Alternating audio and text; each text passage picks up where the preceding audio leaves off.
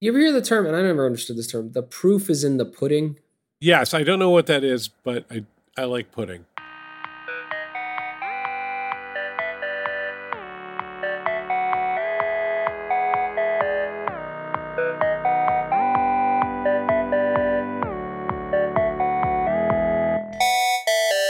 Oh, Rich, remember when we used to have events at our space and people would come and drink all of our beer? Sometimes they'd pour wine into a beer bottle and take it. We'd have to say, please don't do that. Yes. That's not We cool. still miss that. We miss everything. We do. I miss the shenanigans of New York City tech events where people like troll meetup in order to get free booze. Yes. Like that's good stuff. Yes. And then I really do miss 150 or 200 people coming to our office and having snacks and talking about product. That was cool. It was cool. I just miss people. But we're gonna Me too. We're gonna make it work, Paul. I was going to bike over and see you today and sit in a mask, but no, it's raining. Yep. But it's not about that. It's about the fact that we are having I don't want to say it, but I'm going to say it. You ready for me to say it? Go ahead. Echo effect. Webinar. Not a webinar. Not a webinar. Oh, God. Yes, we have a new white paper out, but white paper does not do it justice. It's colorful. It's colorful in its language and in its visuals. Mainly because Paul Ford showered it with his lovely, warm, fluffy, sweet as a marshmallow words that all over it. That's the best I could do, Paul. Pitching Catalyst. That's fantastic. It's called. That's like I love like when the tough capitalist tells you that you're a fluffy marshmallow. No, that's not what I meant. Is it praise? No, is it praise? It's called Catalyst, and it is about shipping something great with technology and all the things you have to deal with. But not the code part, not the design part, the people part. People part. And we're having the first of a series of webinars. I said it again. Essentially, it's a live recording. Webinar. It's a live recording of this podcast. I don't think I've ever done my echo on the podcast. It's very impressive. I have a good echo. Pretty good, yeah. Yeah, it's pretty good. It's on November 12th at 1 p.m. Eastern Time. Well after the election. Well after the election. Yeah. We'll all be doing fine. It's the first of a series. It's called Turning Chaos into Your North Star. And it's free. And you can sign up by going to postlight.com/events. So we hope you can join us. We're going to make it pretty fun. I will say that. You're not just going to look at both of our heads talking. It's going to be pretty interesting and visual. No, so there'll be interaction and shenanigans and videos, and I'll move my hands around a lot. All sorts of shenanigans. I have a horse mask that we gave to the kids. Let's not go too far. But we hope you can join us. Catalyst Postlight Podcast live November 12th. Postlight.com/events to sign up. It'll be on Zoom. We'll have Q&A. It'll be pretty interactive, so it's going to be fun. It's a webinar. Okay. All right. Join us. Postlight.com/events. It was supposed to end there, but no, this is better. Okay. Bye, everybody. We'll see you there.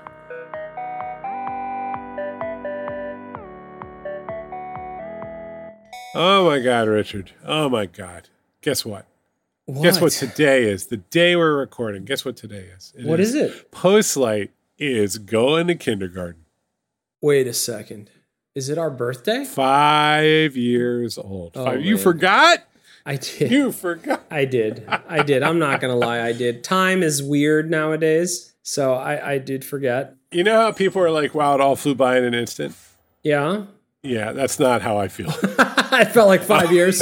I definitely can feel those 5 years. Yeah. We talk about this a lot more than you. Like 5 years ago, I'm like, I'm doing very well as a writer about technology. And my good friend Richard thinks that, who I advise and I've worked in consulting, he's like, we should do an agency together. And I'm like, you know what? Paul, put your money where your mouth is. Let's get in there and build an agency and figure out what that's like. Instead of talking about technology, just let's do technology. And you're a positive, helpful person, and you're going to really enjoy this. So it turns out capitalism's hard, and it's been an adventure. But man, did it work out? We did good. We did great. I mean, I'm immensely proud of what Postlight is. It's been a wild ride. I feel wiser for it on the other side, and I think if you ask me what does Postlight look like 2 years from now, I think it'll evolve even more and probably even more dramatic ways. So I'm very excited about what this place is. I have no regrets. I lucked out, built a very good working relationship with you, which, in retrospect, I knew we worked well together, but I didn't think we worked well. Who knew if we were talking 8-9 hours a day, how that would go. This is the ultimate test. I mean, the time spent and the issues discussed are not casual by any means. And so I'm very happy. It brings me joy. I'm proud of what it's become. Onward. Like, I think it gets more interesting as you grow. We've grown. We didn't just create a lifestyle business. We've tripled in size from when we started, if not more than that. And that has led to a lot of lessons. Just growth alone is the harshest teacher. And I don't mean that in a negative way. You're just going to get the crash course. There's no way around it. Well, first of all, right, like, I define growth. I mean, and don't, because I sat down the other day, because I'm thinking about what's Postlight a year or two from now. I'm like, how do we measure growth at this firm? And, I came up with like 42 different metrics. Oh, no. Like it's not just revenue. It's also like, are we operating ethically in the world? Or how is our brand being perceived? There are 42 different ways that Postlight says, oh, I think we're growing. And that actually, like, things like that are really good to write down and figure out, because you're like, oh, that's complicated. It's going to take a minute to boil that down and figure out how our growth should look. Growth is hard because there have been times where things have been slow, and especially in the very, very early days of the firm, and we kind of had our back against the wall and we weren't sure really how we were going to survive. Those were easy moments because it was like, I have a good working relationship with Rich. There's a crisis, and we're going to work through the crisis, and we're going to do the best we can. And we feel a little bit of panic, but let's all calm down. And, what can we do? And, it was like, do we change our rates? Do we structure things this way? What do you do? Yeah. You figure it out from there. And then when you get to the other side of it, you're like, I did my job. I am a good person doing good work. I kept it together, and here we are, and I did the best I could. Growth is just infinite ambiguity dropped on your head, and everybody looks at you and says, okay, what now? What are you going to do with that? How are you going to make that work? There were definitely key leap points, I would call them, where when you go from 15 to 25, that something very fundamental changes about the org. You start to need more help just managing it as you add people versus like, oh, I'll do that. No problem. Yeah, sure. I'll look up some turnkey benefits offerings. We'll just do it together. I mean, what really happens as groups emerge inside the firm, because you have groups like operations or design or product, right? Each of those groups has a different metric of success and a different attitude towards growth and what really matters, right? Like HR thinks that, bringing more people in and doing it in the right way, that's a really obvious way that HR is helping you grow. Design thinks that improving quality and doing really better work around, the craft of design and product design is the right way to help you grow. And they're right. That's correct. And then it kind of boils up, and it actually turns out that sometimes those things aren't all aligned in a really simple way, and you have to sort of put them together and prioritize. And it's puzzling. It's puzzling to do. Yeah, you have to change. You have to let go of a lot. You have to give a lot of control away to these different sort of limbs of the organism, right? Limbs of this body that are necessary to make it succeed and to do well. But you know what? We're going to turn this on its head and give people advice, Paul. We're going to share That's what we do. 5 lessons from the first 5 years of Postlight. Why don't you start? Let me throw the first one at you. Okay. I'll throw the first one at you, and I want you to talk about it. So we wrote these down. We're very well prepared for this podcast because that's one of the things we've learned in 5 years. Prepare for your podcast. So 1, deliver first, talk second. What does that mean? So here's how I would sum it up. Let me share what many of our engagements look like. Why is Postlight here? Why did they go and we have 180 engineers, 300 designers, 120 product managers. What are you doing here, Postlight? And so we're inside, right? And there's advantages to that because it means we don't have history, we don't have politics, we're not mired in the bureaucracy. Like part of the reason people go outside is like, I need it and I need it fast. And I need it fixed. Or I need it up and live and in the world, right? Vice came to us as like, HBO is airing Vice News and we got to have Vice News on the internet that day. We worked back from that day. But the thing is, a good amount of your energy as in this external actor, it's like that weird person that your cousin brought to the party. A good amount of that energy is getting people to A, cooperate, B, be on your side, be your advocate, go from being suspicious to supportive. How do you get there? Right. And now look, there are some that, have, what people call engagement managers, account managers, relationship managers. There is a profession around taking care of the client, right? And what we've found is there is no more powerful weapon than shipping something good and making others look good in the org. And I'm speaking in the context of an agency, but you want to win people over, deliver, and let others share in that success. If you do that, there is no better weapon. I don't care what your quote unquote enemy on the other side whispered in their ears over drinks. If you are shipping and you are delivering, and that delivering, I'm being intentionally ambiguous, it is impossible to counter. You know what happens? It's just a totally different conversation from the minute that software hits the screen. Everybody's having a conversation about the way things used to be, and then they see the new thing, and they're like, what the hell? What just happened? That's right. And then suddenly all those old arguments are kind of expire, right? Because you can't be like, well, we can't, they'll never build it. It's never going to work. Because it's like, well, here it is. Uh-oh, what do we do now? So get the work out. Get the work out there. I know you want to go pitch. I know there's probably one more good deck. I know if you take that manager out for drinks, you could convince them. Get the work out and let them react to that. It is way more powerful than your powers of persuasion. Yeah, keep freaking out. Don't let anybody tell you it's like, well, we're just going to need 38 more sprints. Just keep freaking out. Get some stuff on the screen. Number 2. Revenue is everything. Oh, Paul. We started off warm and fuzzy, and then you come up with revenue is everything. Let me just point out Paul Ford, extraordinary writer, immensely socially conscious. His number one learning over the first 5 years is revenue is everything.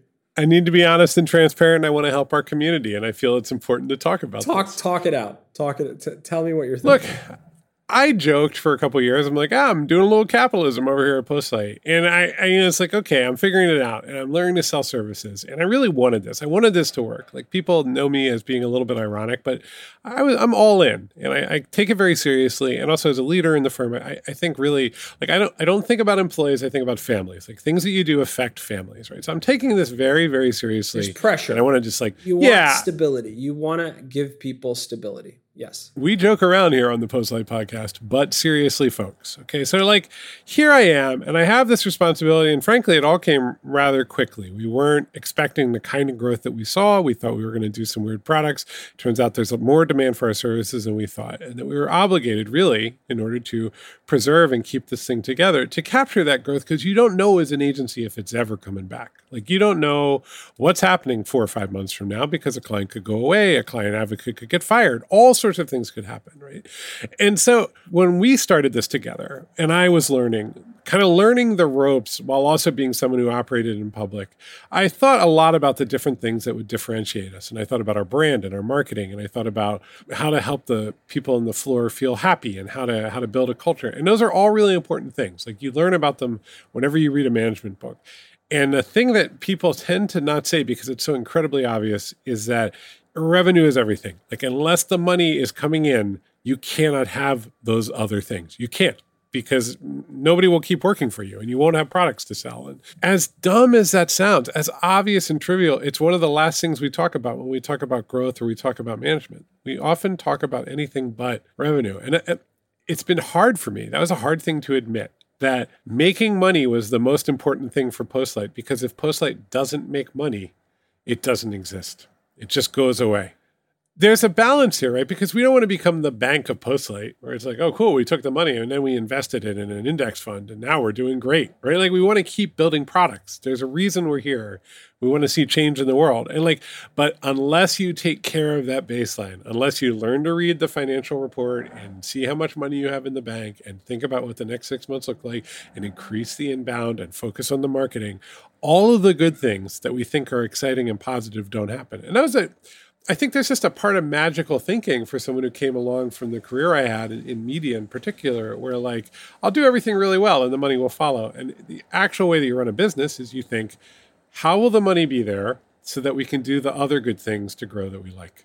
That inversion is surprisingly tough. And I think people will hear me and they'll go, oh, it's really obvious. How could you not figure that out? But trust me, when you live it and you start to have to think like you're a bank a little bit, it's a big change in your life. Absolutely. And I think part of the reason is that people perceive revenue in the sort of CNBC squawk box context. Yeah, in yeah, the absolutely. quarterly earnings context. They don't see revenue as sustenance, as stability. This is particularly prevalent in the kind of business that we are. The truth is, there is a durable, industrial strength business model around Netflix. They know, even if you don't watch that really shitty stand-up, you're not going to unsubscribe until about 7 months from now on average. So they have a horizon line. They have a level of visibility that an agency does not have, especially an agency of our size does not have, right? That said, if I'm Netflix and I see a real cliff 7 months from now, it's a big battleship to turn around. It's hard. Right? Like, it's not. That's right. It's not like they're off the hook or anything. It's just that they actually just have the visibility. Yes. Number 3. Be generous. Now, you don't just mean candies in the lobby, which we do have, by the way. We've sent everybody ice cream. We have a lot of swag. We've sent everybody ice cream freeze-dried at home, which was probably ecologically a disaster. But, it was good ice cream. And it was vegan for people who wanted a vegan option. We like a lot of perks. That sort of feels like a good part of agency life. We like to give people bonuses. But I don't think you wrote this one down. I don't think that's exactly what you were talking about. It's not. What I'm talking about is when someone comes to you, it is still, we've tried to undo the word sales from Postlight, but it's very sticky. It's sales. They're coming to you, seeking potentially to buy something, and we would like to sell it to you. That is what it is. We should say it out loud. But very often, the people that are coming to us don't really know what to buy yet. And the classic move is to, well, let me tell you how Postlight can help you. We're a top-tier New York City-based product design and engineering agency, blah, blah, blah. And then the conversation now has shifted on to Postlight. One of the killer moves that's led to some of the biggest relationships we have at Postlight is when you say, you know what, settle down for a second here. I don't know if you're thinking about this the right way. That sounds risky. Well, the way I often say it is, let's figure out if we're the right partner. And if this firm is not the right one, then we should find you somebody who'll be great. That's right. And there's a great quote. I think I said it in a previous podcast that I use in my brain sometimes, which is before you sell them your solution, sell them the solution, meaning help them solve their problem. I say it sometimes out loud. I'm like, look, we may not be the right shop for you, but this is what you should do. We can help you do it. Yep. We'd love to help you do it. But whether it's us or someone else, this is what you actually need to go do. Well, sometimes this is budget. They'll come in with, $5,000 and we'll go like, well, why would you do this instead of just get a designer and then do Squarespace? You'll be a lot happier. It's just, what are you doing? Don't make this hard for yourself. That's what I mean by generous, which is, A, give advice. Don't just give them the Postlight sales deck and the sales brochure. Give advice. Be generous. Build a relationship. And then from there, bigger things often come. Sometimes it turns them away. It does. Because sometimes, could you just do exactly what I'm telling you to do, for Christ's sake? My absolute fantasy in this world, this will show how debased my life is, that this is my fantasy, which is that there'd be something like that I would call like an RFP light, and not a request for information, but a true RFP light, which is just, given these constraints, can we talk? How much would a company like yours typically charge? What would it look like? And how long would it take? And I can get you that in like a half hour. Yeah. I'll get you within 10% either way. Yeah. Pretty good. Yeah. You're a better estimator than I am. You'll get me within 5%, right? But and then you could ask that. You could ask 10 agencies and figure out what the hell you really wanted to do. But instead, everybody gets real formal. We really are inclined to just sit here and give you advice and be helpful. If you want me to spend an hour and tell you how you're going to get a thing done, I'll do it. I love doing it. We like doing it. But the world doesn't believe it. They think you're going to want something back. Yeah. I mean, I do. I want you to give me the business if we're the right fit. No, we want you to feel really good about giving us the business, not in pain about giving us the business, right? It's like, wow, yeah, they're pricey, but you know what? And we're not. There are agencies that are more expensive than us. There are agencies that are less expensive than us. But we just want you to walk away and say, you know what?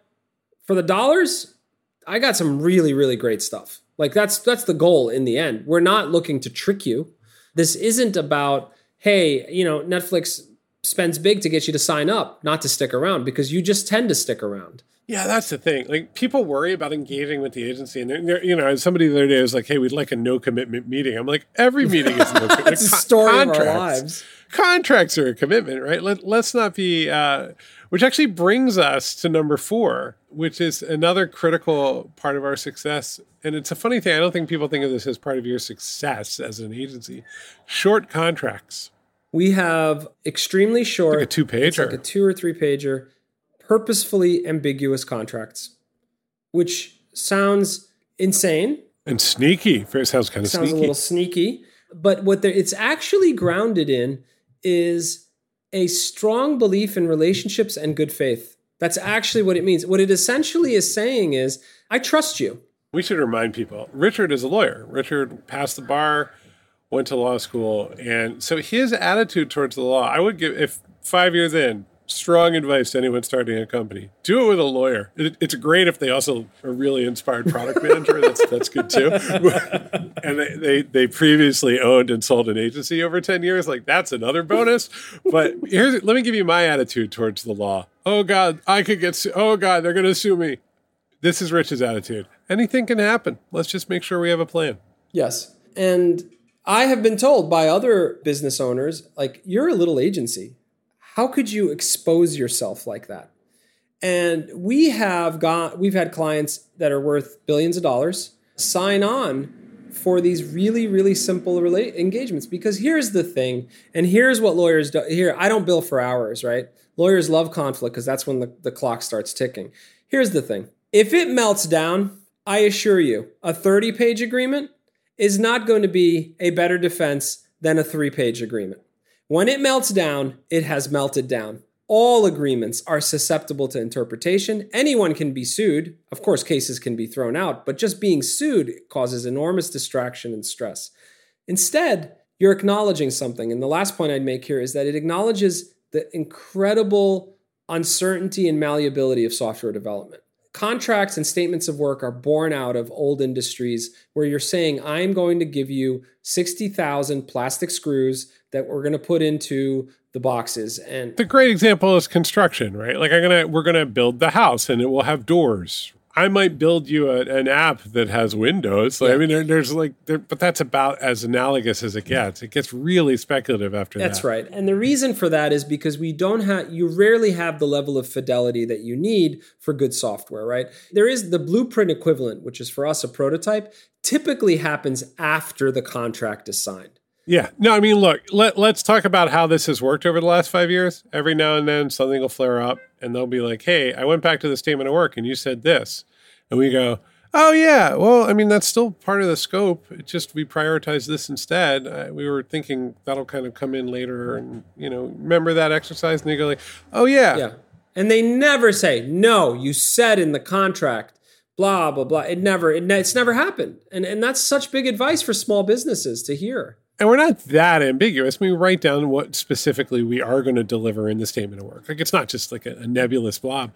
The reality is that, like, if Rich had a very good point once, which is like, if the relationship is going well, nobody's going back to that contract. Right? That's not the relationship. And if it is, now you're in a bad situation. If the contract is a relationship, it's very hard to escape. So spend all of your energy and time building the relationship and avoiding that situation. Contracts are owner's manuals for when things go bad. Well, and as an agency, if you're in a zone of conflict, the relationship is not going to work. And they're going to find a way to get you out of there. Like, so this is, people don't understand. As an agency, you're just eminently fireable. And you live with that and you're very comfortable That's with right. That's right. I think we're up to number 5. This is it, man. And this is an absolutely critical one. Number 5, happy people. Explain, Paul.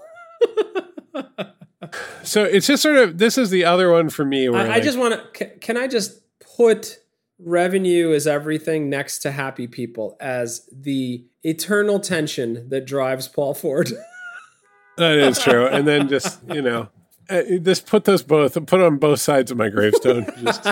So it's a really tricky one. People should speak their minds and be transparent about what they want. And you and I have taken some real feedback since we started this company, and it's been delivered sometimes as a 2x4 to the head. Like, not everybody's been happy with us every day. In general, the reality is happy people who enjoy the work tend to thrive, even if they have criticism of the organization or are frustrated with another person or another client. If they're fundamentally somebody who is engaged with the work and wants to keep moving and growing, boy, do they thrive. And someone who is really just kind of critical, they're critical wherever they go, and they're critical in every single function. And it's tough, and it brings everybody down, and it spreads like wildfire. And it's an awkward thing to talk about because really as an organization, what I'm supposed to be saying as the CEO is we have a perfect team and everyone's happy all the time. And we've only ever delivered great moments to our clients and our employees. And so, but come on, everybody's an adult and that doesn't always happen. It is the hardest thing in the world, and it's the hardest thing to learn. And it's not their damn fault. Sometimes somebody is just not aligned. Oh, we've got good relationships with people who have left Postlight. And the conversation started with, I just don't think this is for me, ... for various reasons. And looking back after the fact, they're like, I'm in a better place, or I'm not in a better place, but I got to say, I come to appreciate what Postlight is. It just wasn't for what I was looking for at this point in my professional life or whatever it is. That's okay. You should be happy. Those relationships can absolutely build again. It's not... So that part's tough, and it's tough because there's a power asymmetry and so on and so forth.